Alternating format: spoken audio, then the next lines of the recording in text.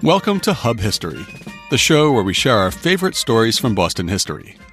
This is episode 121, The Birth of a Nation in Boston. Hi, I'm Jake. And I'm Nikki. This week, we're going to discuss one of the most controversial movies ever made. 104 years ago this month, on February 8th, 1915, a film premiered that almost instantly became the greatest blockbuster of the silent movie era. It featured innovative new filmmaking techniques like close-up shots of an actor's face and fade-outs when a shot slowly dissolved into darkness. It had a revolutionary score, blending original musical compositions with works from the classical canon like Ride of the Valkyries and traditional Heartland music like Maryland, My Maryland and Dixie. It was anchored by thrilling action scenes shot on a never-before-seen scale with thousands of actors and extras, hundreds of horses, and battlefield effects like real cannons. The film was Birth of a Nation, which glorified the Ku Klux Klan as the noble, heroic saviors of white America from the villainous clutches of evil black men bent on rape and destruction. Upon the film's 50th anniversary in 1965, NAACP President Roy Wilkins proclaimed, "Since the film appeared 50 years ago, Negroes have made many a breakthrough. But all the Duke Ellingtons, Marian Andersons, Iris Eldridges, Jackie Robinsons, Bert Williamses, Fritz Pollards, the Olympic heroes, the heroes of 2 world wars, the scientists, scholars, technicians, political figures, poets, playwrights, entertainers, and diplomats have not succeeded in erasing the vicious image etched by the Griffith racial epic." When the film debuted in Boston in April of 1915, audience reaction was split along racial lines, with white Bostonians flocking to see the movie in record numbers, while black Bostonians organized protests and boycotts, with leaders like William Monroe Trotter attempting to have it banned in Boston. But before we talk about how Boston wrestled with Birth of a Nation, we want to give a shout out to listener Derek. Over the past few weeks, you've heard us promote our Patreon campaign. We love researching and writing a new podcast episode each week, and we think we're getting better at it over time. One of the best things about podcasts is that they're free to consume. Unfortunately, they're not free to produce. By supporting us on Patreon with as little as $2 per month, you can help us offset the cost of web hosting and security, the service that hosts our podcast feed, and audio processing tools that we pay for monthly. We have levels of support named after Amelia Earhart, Lewis Hayden, and Abigail Adams, just some of our favorite Bostonians, with thank you gifts ranging from a sticker to a private walking tour with us as your guides. Derek is our first Lewis Hayden supporter, which means that he gets thanked on the show. Thanks for your support, Derek. And thanks to our anonymous Amelia Earhart supporters as well. You can become a supporter by going to patreon.com/hubhistory or clicking on the support us link at hubhistory.com. So with that, it's time for this week's Boston Book Club selection and our upcoming historical event. By the time I sat down to choose a Boston Book Club pick, an upcoming event, I realized that the script for this episode was running a little bit longer than we usually like. So I'm going to cheat a little bit. This week, I'm combining the book and event by picking an author talk for an exciting new book. Our pick for the Boston Book Club this week is Household Gods, The Religious Life of the Addams Family by Sarah Georgini. Dr. Georgini is the series editor working on the Addams Family papers at the Massachusetts Historical Society. I may enjoy dabbling in the Addams diaries and letters, but she lives and breathes this stuff. She's also a frequent contributor to Smithsonian Magazine and the Society for U.S. Intellectual History's blog. And I know her as a delightfully thoughtful and informative voice on Twitter as @SarahGeorgini, which is spelled without an H. Household Gods is her first book, and if I'm being honest, I haven't read it yet. It came out less than 2 weeks before this recording, and our to-be-read pile is taller than some of our shorter friends at this point. But as an Addams fan, I am excited to read it soon. It follows the evolution of religious belief and unbelief among 9 generations of the Addams family across over 3 centuries. From Henry Addams, the first of the family to set foot in Puritan Massachusetts in the 1630s, to a 20th century skeptic also named Henry Addams, who counted the original Henry as his 5th great-grandfather. Along the way, there's a loving focus on our 2 presidential Addamses and their immediate families. You can find out more from a talk by Dr. Sarah Georgini at the Massachusetts Historical Society at 6 p.m. on March 6th. She'll talk about her research into the Addams family and their views on religion. As the event description states, the family ultimately developed a cosmopolitan Christianity that blended discovery and criticism, faith and doubt. Sarah Georgini demonstrates how pivotal Christianity, as the different generations understood it, was in shaping the family's decisions, great and small. There will be a reception at 5:30, and the talk begins at 6. Registration is required, and there's a $10 fee unless you're an MHS member or an EBT cardholder. We'll have a link to the registration page in this week's show notes, as well as a link to purchase the book Household Gods. And now it's time for this week's main topic. On April 2nd, 1915, a small notice ran on page 4 of the Boston Globe. The Birth of a Nation, a motion picture of exceptional interest and magnitude, will be brought to the Tremont Theater Saturday afternoon, April 10th, for an indefinite engagement. The producer, D.W. Griffith, has taken for his theme the development of the nation, from the time of the introduction of slavery into the colonies, treating of the abolition movement, the War of the Rebellion, the death of President Lincoln, and the succeeding years of Reconstruction. It is said that 18,000 persons and 3,000 horses were used in picturing the varied incidents of this remarkable spectacle. The next day, another announcement was carried in the amusement notes on page 11, appropriately enough, right next to an editorial cartoon featuring a racist caricature of a black mammy. Birth of a Nation was an explicitly white supremacist movie, portraying the KKK as the heroic saviors of the white race in an American South that had been crushed under the Unionist heel during the Reconstruction period following the Civil War. It reenacted battle scenes from the war, portrayed the Confederate cause as morally superior to the Union, and showed Union soldiers indiscriminately burning and destroying civilian property in the South. In the post-war scenes, it portrayed newly emancipated African Americans as the embodiment of every stereotype and secret white fear. They were slothful, bent on revenge against their former owners, and lust-crazed for white women. Scenes of rape, forced marriage, and lynching are portrayed in loving, almost pornographic detail. Boston's African American community was outraged that such a slanderous film would come to Boston, and leaders immediately began planning a response. Many white Bostonians joined their black neighbors in their offense over the movie. After all, in 1915, the Civil War was still within living memory. Many in the city had fought in the Union Army, and even more were family members or friends of veterans. However, few whites would join in the protests against it that followed. Most of the objections from both black and white Bostonians came because of the movie's treatment of race. A minister from Newton wrote to author Thomas Dixon, who wrote the book and play called The Klansman that Birth of a Nation was based on, and told him that he worried that the movie would stir up race hatred. Dixon responded, "The only objection to it so far is a Negro society which advises its members to arm themselves to fight the whites." The society he referred to, of course, was the peaceful NAACP.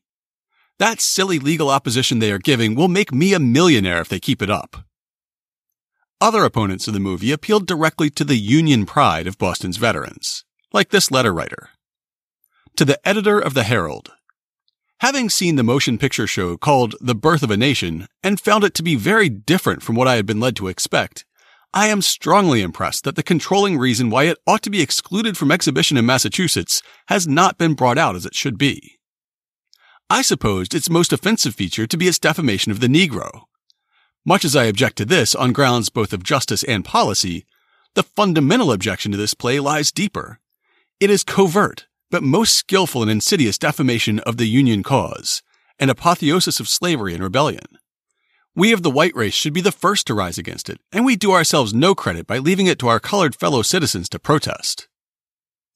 This pictorial recrudescence of the rebellion is a gross libel upon the Union cause, upon its public leaders, upon every soldier living or dead who fought for it, and upon the whole people who supported it.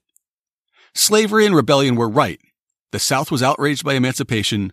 The attempt to secure the Negro and his freedom was a crime for which the wholesale murder was a proper remedy. The Negro was unfit for freedom and is unfit for civil rights. The Yankees were vandals, the rebels the true chivalry, and the Ku Klux Klan the heroes of this whole drama. This is the moral of the tale, conveyed with skillful innuendo and most consummate art. It gambles on the public ignorance of our own history, and as a vast majority of people are more impressed by what they see than by what they read or hear, it is liable to win by permanently lodging a radically false conception in the public mind. The selection of Massachusetts as the field for the introduction of this spectacle to the public, impudent as that is, affords the opportunity to deal with it here as it deserves. In the South, with conditions reversed, such a show and its perpetrators would be lynched. This is not the Massachusetts way.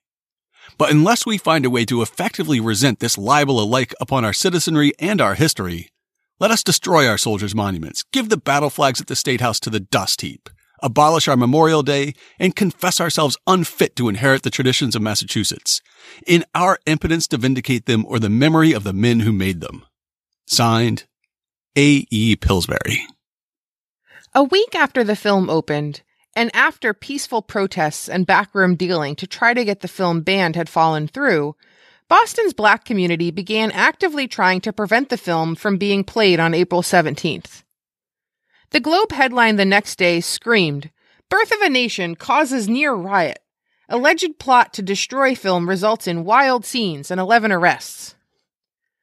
The article explains that there were confrontations inside and outside the theater before the movie began, as about 500 Black protesters disrupted the mostly white audience as they picked up their tickets.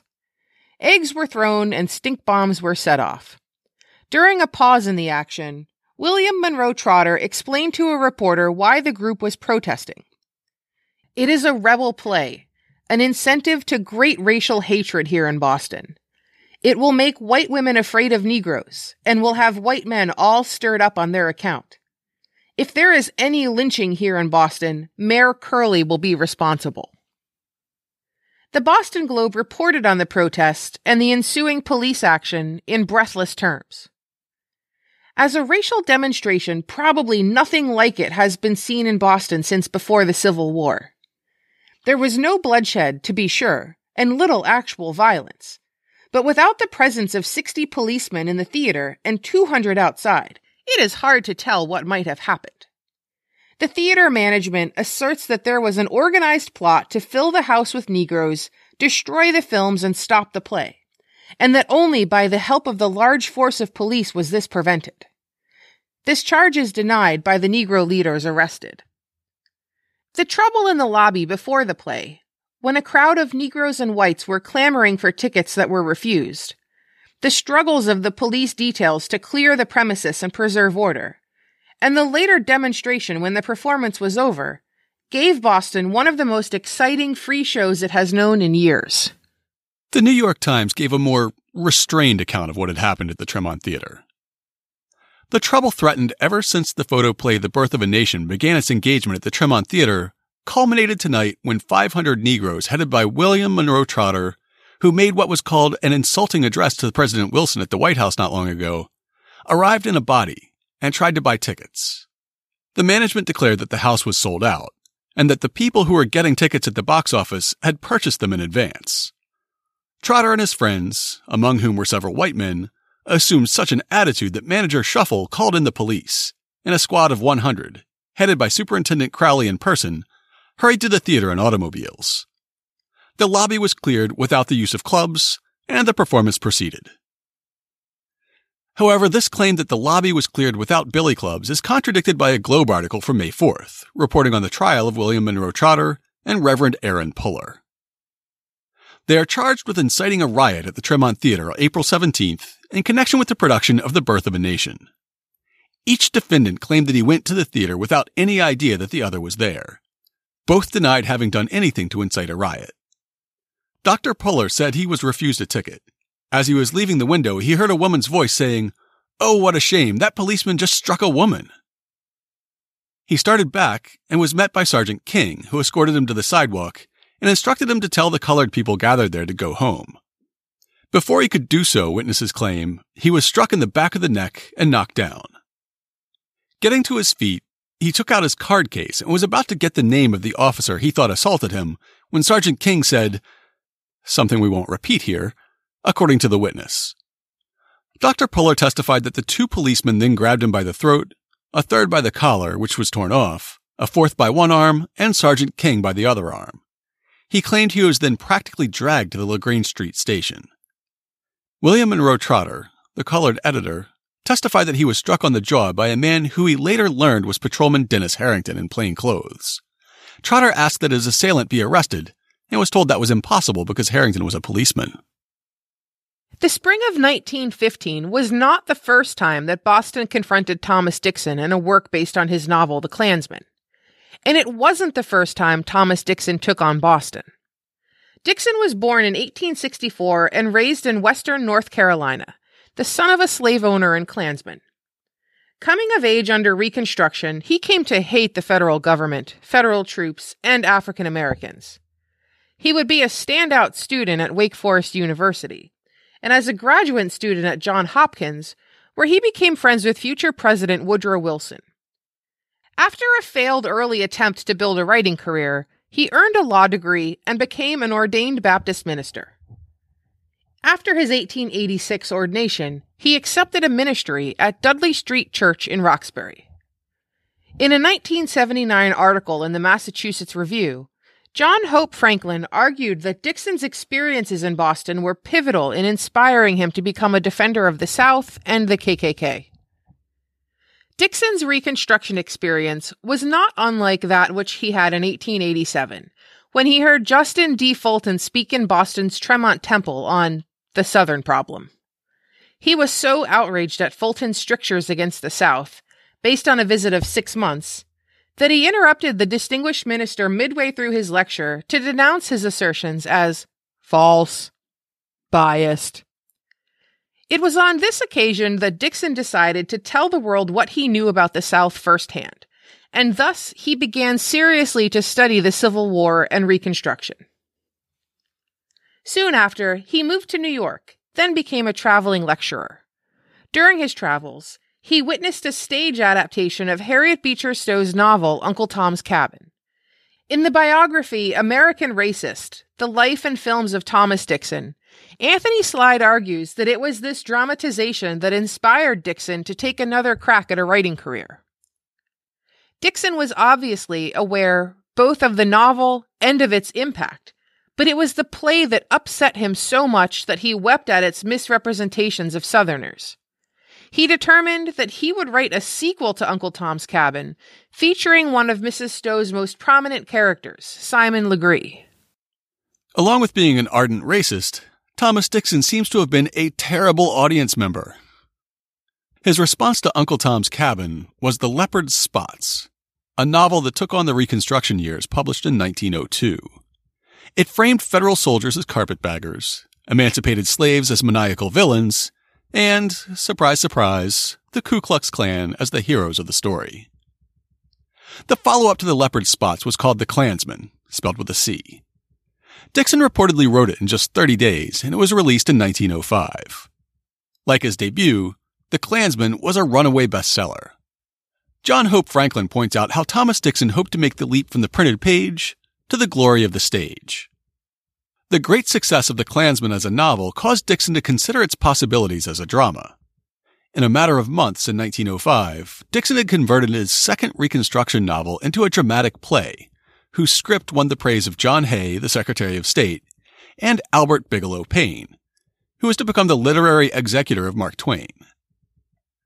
When the play went on tour, it was acclaimed as the greatest play of the South, a daring, thrilling romance of the Ku Klux Klan, and it drew enormous crowds, even though some critics thought it a bit excessive in its strictures against blacks, and the way in which it aroused emotions and animosities that many hoped were abating.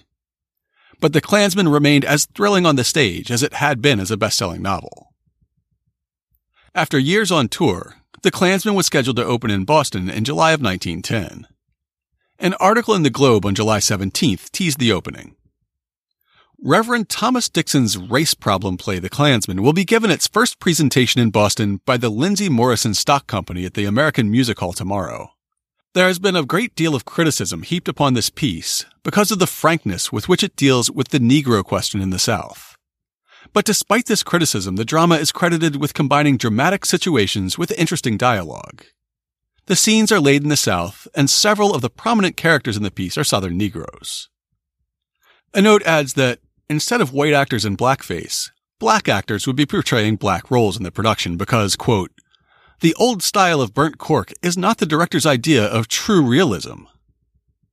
So even the producers of unapologetically racist drivel in 1910 knew not to do blackface. Of course, since the novel had been a bestseller and the play had been in production for almost 5 years, Boston knew what the Klansman was all about. African American leaders quickly began organizing protests against the production, and at the center of the movement was none other than William Monroe Trotter. Trotter was the grandson of enslaved people on both sides of his family. On his mother's side, he was descended from a family enslaved by Thomas Jefferson at Monticello, and his great-great-aunt was Sally Hemings. His father's side of the family came from Mississippi. Both his parents were born free, and they met and fell in love while in Ohio. During the Civil War, William's father, James, enlisted in the 55th Massachusetts Volunteer Infantry Regiment, becoming the unit's first black commissioned officer. Soon after the war, with 7-month-old William in tow, the family moved to Boston. After a brief stint in the South End, the family settled in the independent town of Hyde Park, which was mostly, though not universally, white at the time. James, a staunch Democrat, was active in local and national politics. As a reward for his political activism, he enjoyed patronage jobs with the post office and later as the recorder of deeds in Washington, D.C. James pushed Monroe, as he was called, to apply himself in his education, and he wasn't disappointed. William Monroe Trotter was the valedictorian of the mostly white Hyde Park High, and he was accepted at Harvard. During his college career, he became the first African-American member of Phi Beta Kappa, and eventually graduated magna cum laude in 1895, before adding a master's degree the following year. After college, he established himself first in banking, then real estate, and finally in the insurance industry. At the same time, he felt the growing pull of the nascent civil rights movement. He joined a series of civil rights organizations in the 1890s, and finally, in 1901, he took the step that propelled him to notoriety. He founded a weekly newspaper called The Guardian, taking an editorial stance of radicalism in support of equal rights for African Americans. W.E.B. Du Bois would later say, "The Guardian was bitter, satirical, and personal, but it was earnest, and it published facts. It attracted wide attention among colored people. It circulated among them all over the country. It was quoted and discussed. I did not wholly agree with The Guardian, and indeed only a few Negroes did, but nearly all read it and were influenced by it."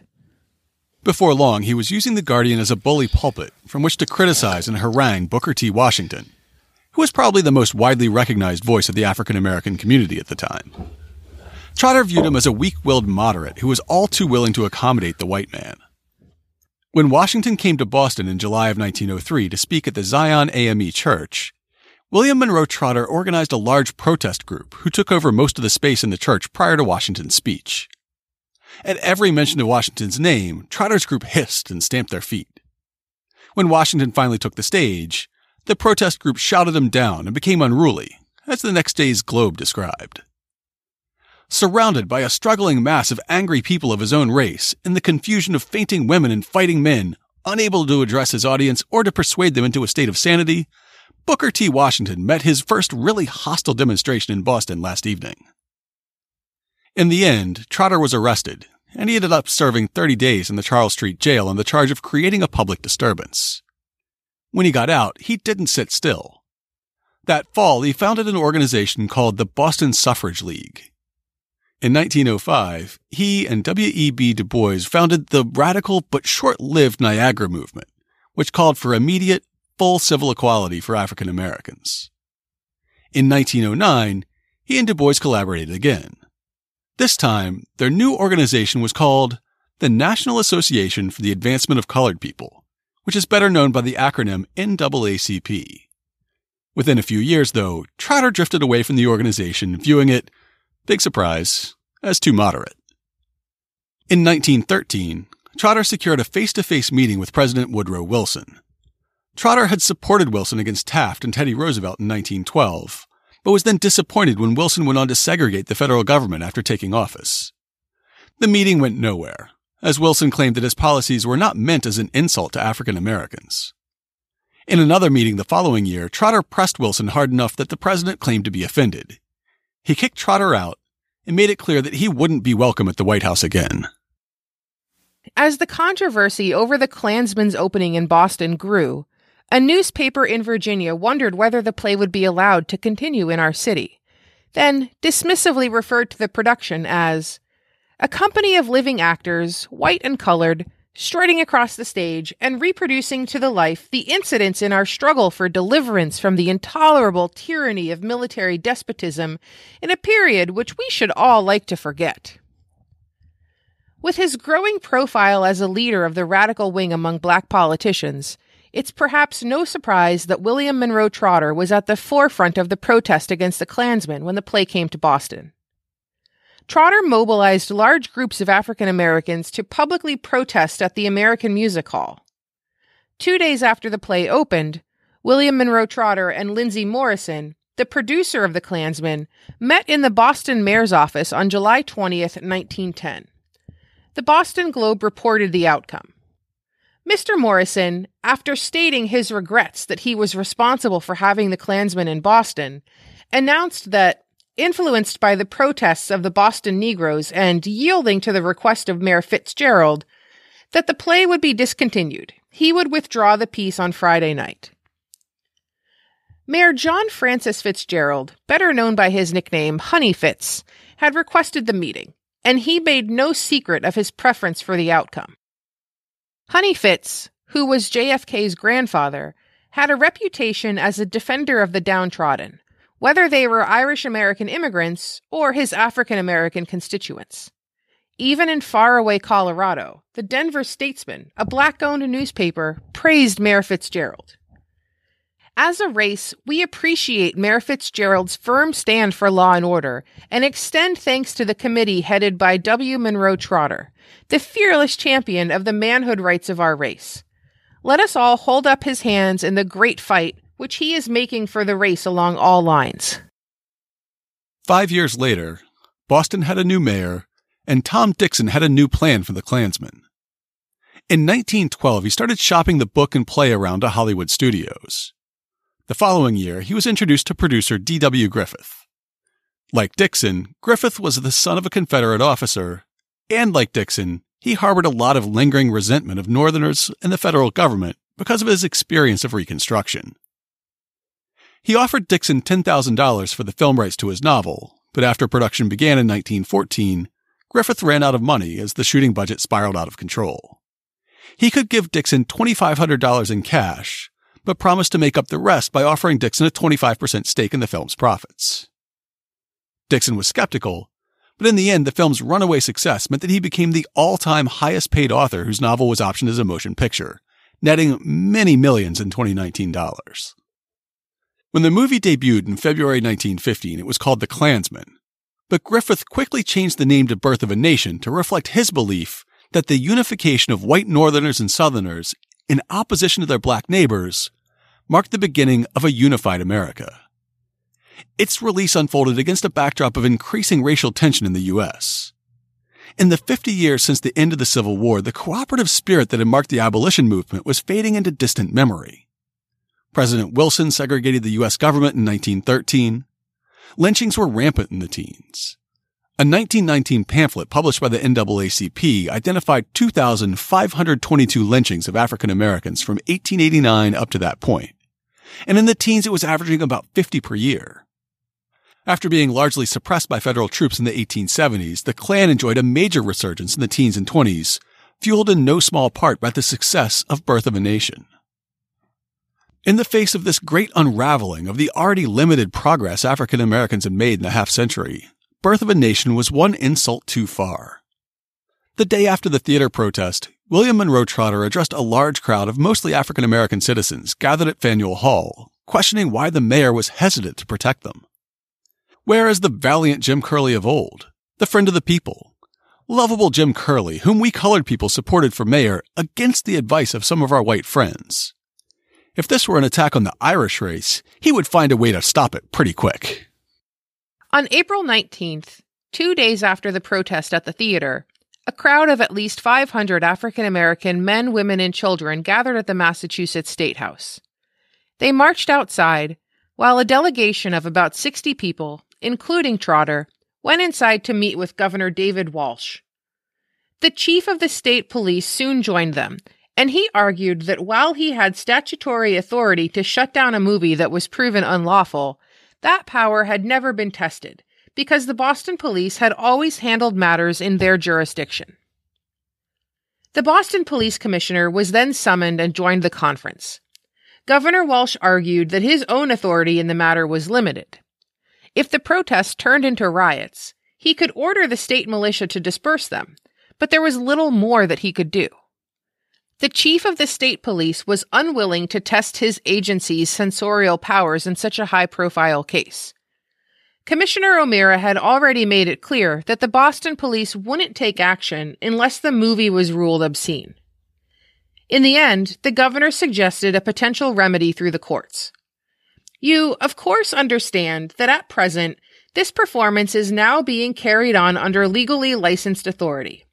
I am asked now on one hand to consider and hear your impressions and your views, and also the views and authority of other public officials who have given approval to this performance. One of those officials is the police commissioner of the city of Boston. A suggestion has been substantially assented to that your committee, with the assistance of the police commissioner of the city of Boston, will apply to the municipal court of the city of Boston for a warrant, and that in the event that the court shall find a violation of the law, the police commissioner will at once accept the decision of the court and report the matter to the mayor of Boston. So, the city would sue the theater and movie producer in municipal court, which would allow the city to pull their license if any violation was found. That left the obvious question about what would happen if no violation was found. A reporter asked, "Supposing the court says that the law cannot be so construed as to stop the show, will you try to get a law passed that will?" "I most certainly shall," replied the governor. After hearing about this compromise with the governor, large, mostly white crowds turned out at the Tremont Theater that night to see if the owners would be arrested, or the movie would be shut down, or just how the evening would proceed. As the Boston Globe put it, "In the evening, several thousand curious people, among them a very few colored, gathered in front of the Tremont Theater on the Common and waited patiently for something to happen. But nothing happened. It was a fine night, and the crowd just hung there. There was a squad of policemen present to keep the sidewalk clear and the people on the sidewalk moving. The ticket lobby was crowded early, and every seat in the house was sold before 8 o'clock. A great many people had evidently purchased tickets in advance.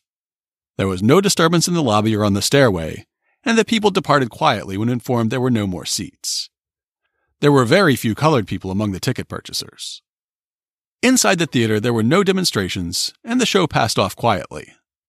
There was no doubt that the colored people had determined to keep away from the theater last evening and wait for the law to take its course. They were advised so to do by the speakers at the State House demonstration. They put all their efforts yesterday into the State House protest, and colored men and women came there from all over Greater Boston. With Governor Walsh's promise, the activists who had protested the night before stayed home, waiting to see if their grievances would be addressed. Their goals were simple. Birth of a Nation should be forced to close, or, failing that, it should be censored. The U.S. Supreme Court had just ruled that motion pictures were a form of commerce rather than art, and thus not protected by the First Amendment.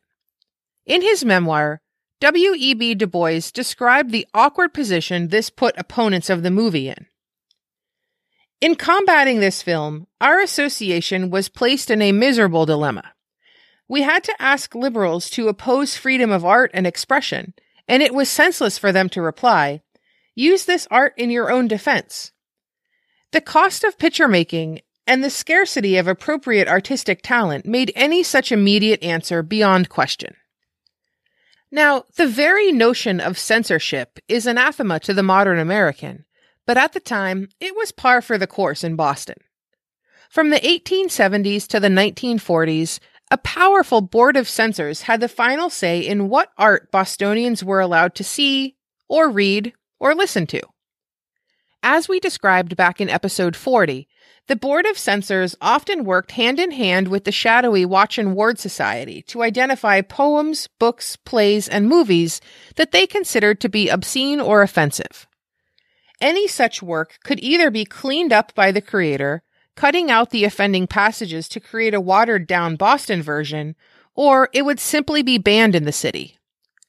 Explicit references to sexuality, any allusion of homosexuality, and gratuitous violence could all get a work banned. There was also a more vague standard by which a work could be banned if authorities believed it would create a public disturbance. Certainly, Boston's puritanical reputation weighed on the minds of the movie's backers. A Newton minister wrote an affidavit recounting his conversation with Klansman author Thomas Dixon on the eve of the Boston opening of Birth of a Nation. I asked Mr. Dixon to what cities the show would be taken next, and he replied that all plans had been held up until they knew the result of the protests in Boston. He said he regarded Boston as the critical point for their enterprise, that it was more likely to object to such a play than any other city, and that he and his associates believed that if they could get by in Boston, they would be able to go anywhere else in the country with the show without trouble. In accordance with the governor's pronouncement that the courts would have to decide the fate of Birth of a Nation, producer D.W. Griffith and Tremont Theater owner John Shuffle were summoned before Judge Thomas Dowd in Boston Municipal Court on Tuesday, April 20th, on a charge of obscenity. Their lawyer requested a continuance of at least 2 days, and requested that the judge watch the movie before the case continued. The judge denied this request, saying, "This is a matter of emergency and exigency, a matter of much import to both sides, and I think it calls for action as soon as possible. I think there should be a hearing on the matter today. Of course, that does not mean that immediately after the hearing a summons or a warrant shall be granted. There should be a hearing, however, as soon as possible, because of the public clamor, and either the alleged grievances should be alleviated, or the show should be allowed to continue without further interference." He ordered that the hearing would proceed at 2 p.m. that day, and that he would view the film after the hearing if he judged it necessary in coming to a decision. That afternoon, he heard arguments from both sides. Deciding that he did need to see the movie, he ordered a recess. That evening, he joined another sold-out crowd at the Tremont and watched Birth of a Nation. On Wednesday, April 21st, the hearing resumed. As soon as the court was convened, Judge Dowd read his decision. "I don't think the question of race is involved. It is a question entirely of the decency and the morality of the play. The element of race has not been considered in reaching a decision. I'm convinced that the statute covers this play. There is one scene which is offensive and immoral. This is the scene where the renegade and degenerate Negro Gus pursues a child of 12 years with an expression upon his face which leaves no doubt of his state of mind. There is not any question of his purpose in pursuing the white girl. He is plainly actuated by the lowest passions of mankind. This would be the same were he a white man. I will give the management 24 hours to eliminate the objectionable scene wherein the degenerate Negro pursues the white girl, who throws herself from the top of a cliff, and if this is not done, a summons will issue. I have rendered my decision and will not change it. If it is not satisfactory to you, you must take it to a higher authority." Mayor Curley added his opinion. "I am glad to learn that the judge who has heard the evidence of both sides in the case has confirmed my view that only the scene in question could possibly be regarded as offensive." From a modern perspective, it seems like the difference in attitude between Honey Fitz and James Michael Curley made all the difference in Boston's reaction to the Klansman and Birth of a Nation. Judge Walsh said that Black Boston would have to take their complaint to a higher authority, and so they did.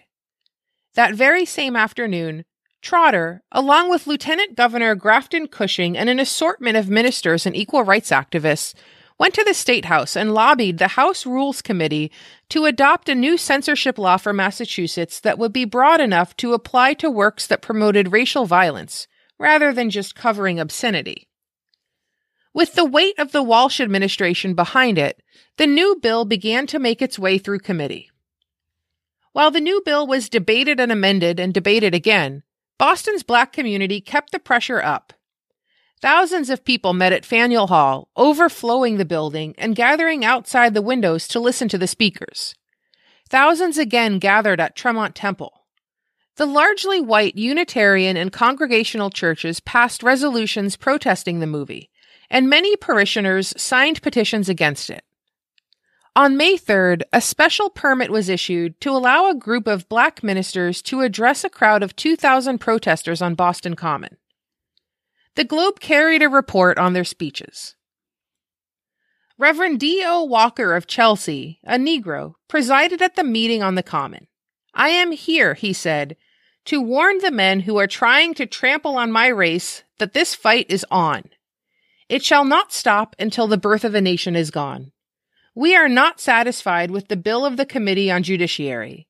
It would only make it harder for us. We're only putting up a flag of truce and awaiting legislation.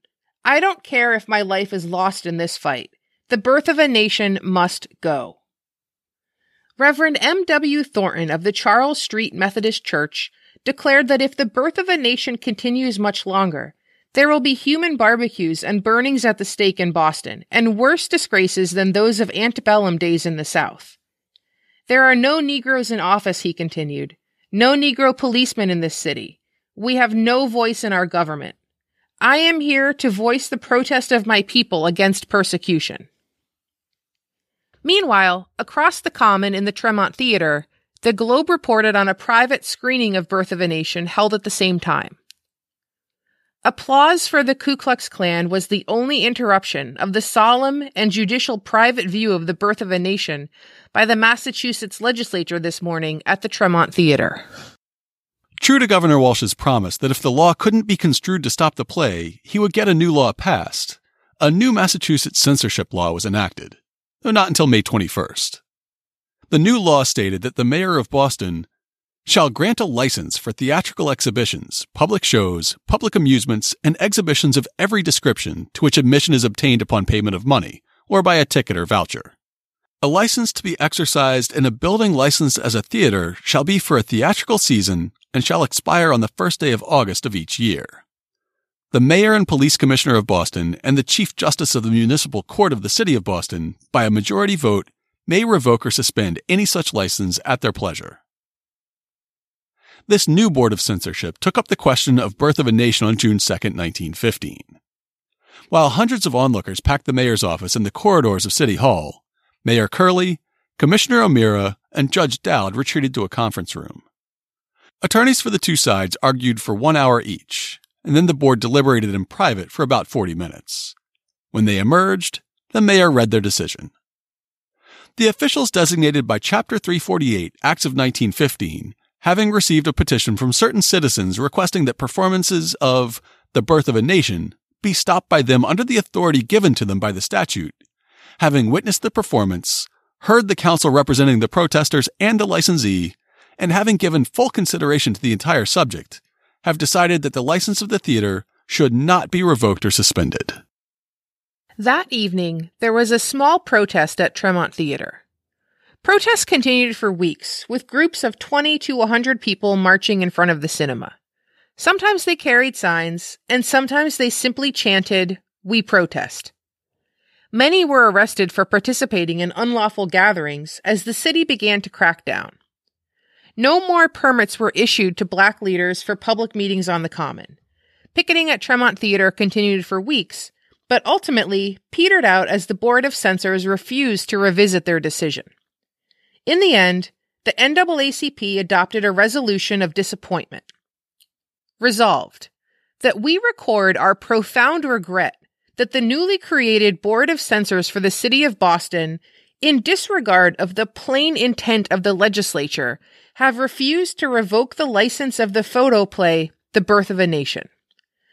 We deplore this decision as a rejection of the just claims of our colored fellow citizens to be protected against a malicious misrepresentation of their race in a play involving a perversion of our national history and a glorification of lynching. We deplore the insidious influence of this play in the manner of its presentation, before audiences whose judgment is misled and whose passions are inflamed by a most clever combination of spectacular and musical art. with the inevitable result of increased racial and sectional antagonism at a time when the whole world is longing for peace. The city of Boston would get a chance at a rematch with Thomas Dixon, D.W. Griffith, and Birth of a Nation. Imagine the sense of outrage and déjà vu when an ad ran in the Boston Globe on Friday, May 13th, 1921, saying, D.W. Griffith's American institution, Birth of a Nation, the mightiest masterpiece of all photoplay productions, returns to Boston triumphant, along with a notice saying that it would be shown at the Shubert Theater beginning the next Monday. An article in the same paper says that a crowd of about 600 Black Bostonians had protested to the new mayor Andrew J. Peters, saying that the motion picture is a malicious misrepresentation of the colored race, glorifies the most abominable of American crimes, lynching, arouses sharp racial feeling, and tends to a breach of the peace, and that it was part of a Southern campaign of propaganda of nationwide scope designed to stimulate the popularity of the Ku Klux Klan idea and maybe establish a branch of this gang of assassins in Boston. Peters responded that he would convene the city's censorship board and hold a hearing at 10 a.m. on Monday, the morning the movie Revival was set to debut. When Monday rolled around, each side made their case to the mayor in what the papers referred to as the aldermanic chambers. A Globe article states that Mayor Peters reprimanded William Monroe Trotter when he complained about Mayor Curley allowing the film during the earlier administration. Then when the hearing adjourned, the mayor, along with Police Commissioner Curtis and Municipal Court Judge Bolster, trooped over to the Shubert Theater for a private showing of Birth of a Nation. Together, the mayor, the judge, and the commissioner constituted the Board of Censors, and they brought the city's licensing clerk along with them. At 5 p.m., Mayor Peters announced their decision. The entertainment license of the Shubert Theater would be indefinitely suspended. By the time the decision was announced, the opening night crowd was already beginning to gather at the theater lobby, and they were disappointed.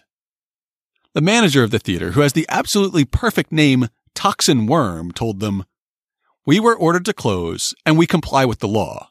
There's really nothing more to say." The Revival would not be allowed to debut in Boston, giving Birth of a Nation opponents a victory, though it may have been 6 years too late. As the Ku Klux Klan enjoyed a resurgence in the teens and 20s, due in no small part to the popularity and influence of Birth of a Nation, Trotter devoted much of his time to combating their influence. In the fall of 1921, he was the first witness at a congressional hearing on the KKK, as reported by the Boston Globe. William Monroe Trotter of Boston, speaking for the National Equal Rights League, the first witness, declared the Klan was a private, unofficial organization which interferes with the personal liberties of people, most of whom are outside its membership. Such interference, he charged, was an attempt to prevent the proper exercise of government.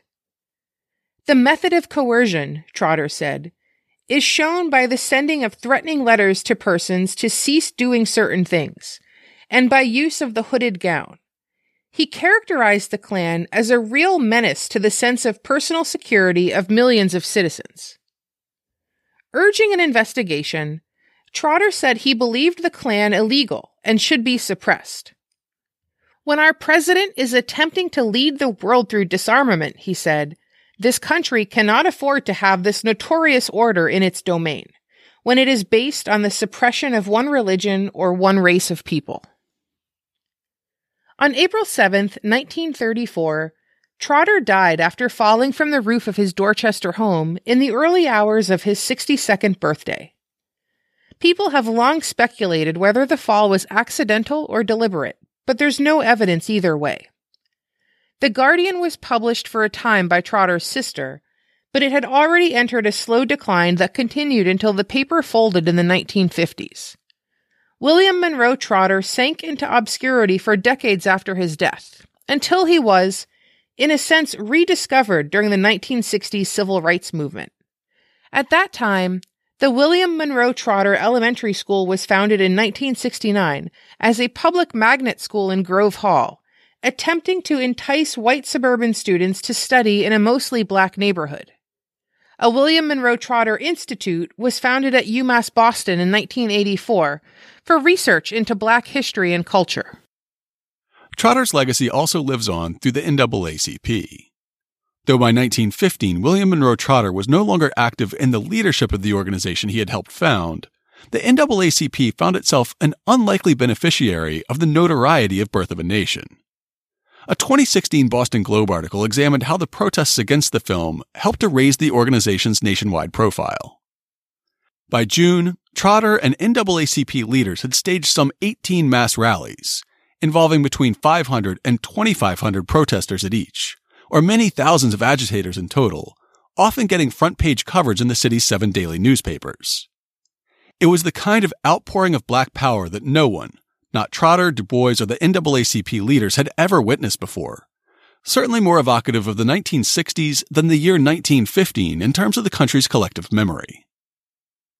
In a 2011 article, Steven Weinberger argues, "Until this film's appearance, all of the issues the association had confronted tended to be local or regional. Housing segregation involved only specific cities in southern and border states. Lynching also was overwhelmingly a southern phenomenon. The Birth of a Nation, however, was a national event.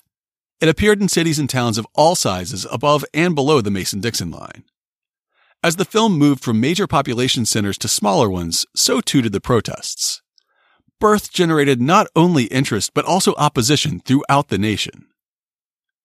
The Boston branch of the NAACP even published a book later in 1915 called Fighting a Vicious Film, which detailed the organization's complaints against Birth of a Nation and the tactics it had taken in fighting the production.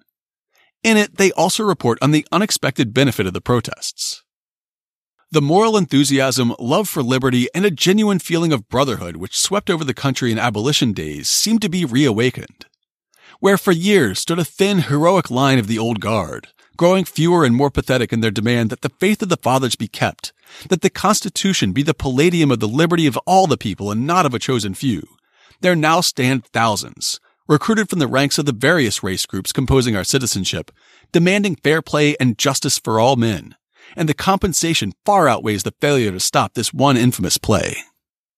The NAACP weren't the only ones to see a silver lining in the unsuccessful 1915 protest against Birth of a Nation. When he was about 19 years old, Booker T. Washington was briefly a teacher in a segregated West Virginia school. One of his pupils was Samuel E. Courtney, and the two maintained correspondence for the rest of Washington's life. In 1915, Courtney, who was now a successful Harvard-trained physician practicing in Boston, wrote to Washington, who was in the last year of his life, and described one of the big protest rallies against the film at Faneuil Hall and the hope it inspired. "I looked over the vast crowd of Negro men and women, and the thought came to me that this is a united people, and although in the minority now, they are going to win. I imagined all the black leaders meeting together here in Old Liberty Hall, Washington, Du Bois, Trotter, and forgetting their differences, and a race of 10 million Negroes would be united. A nation would really be born."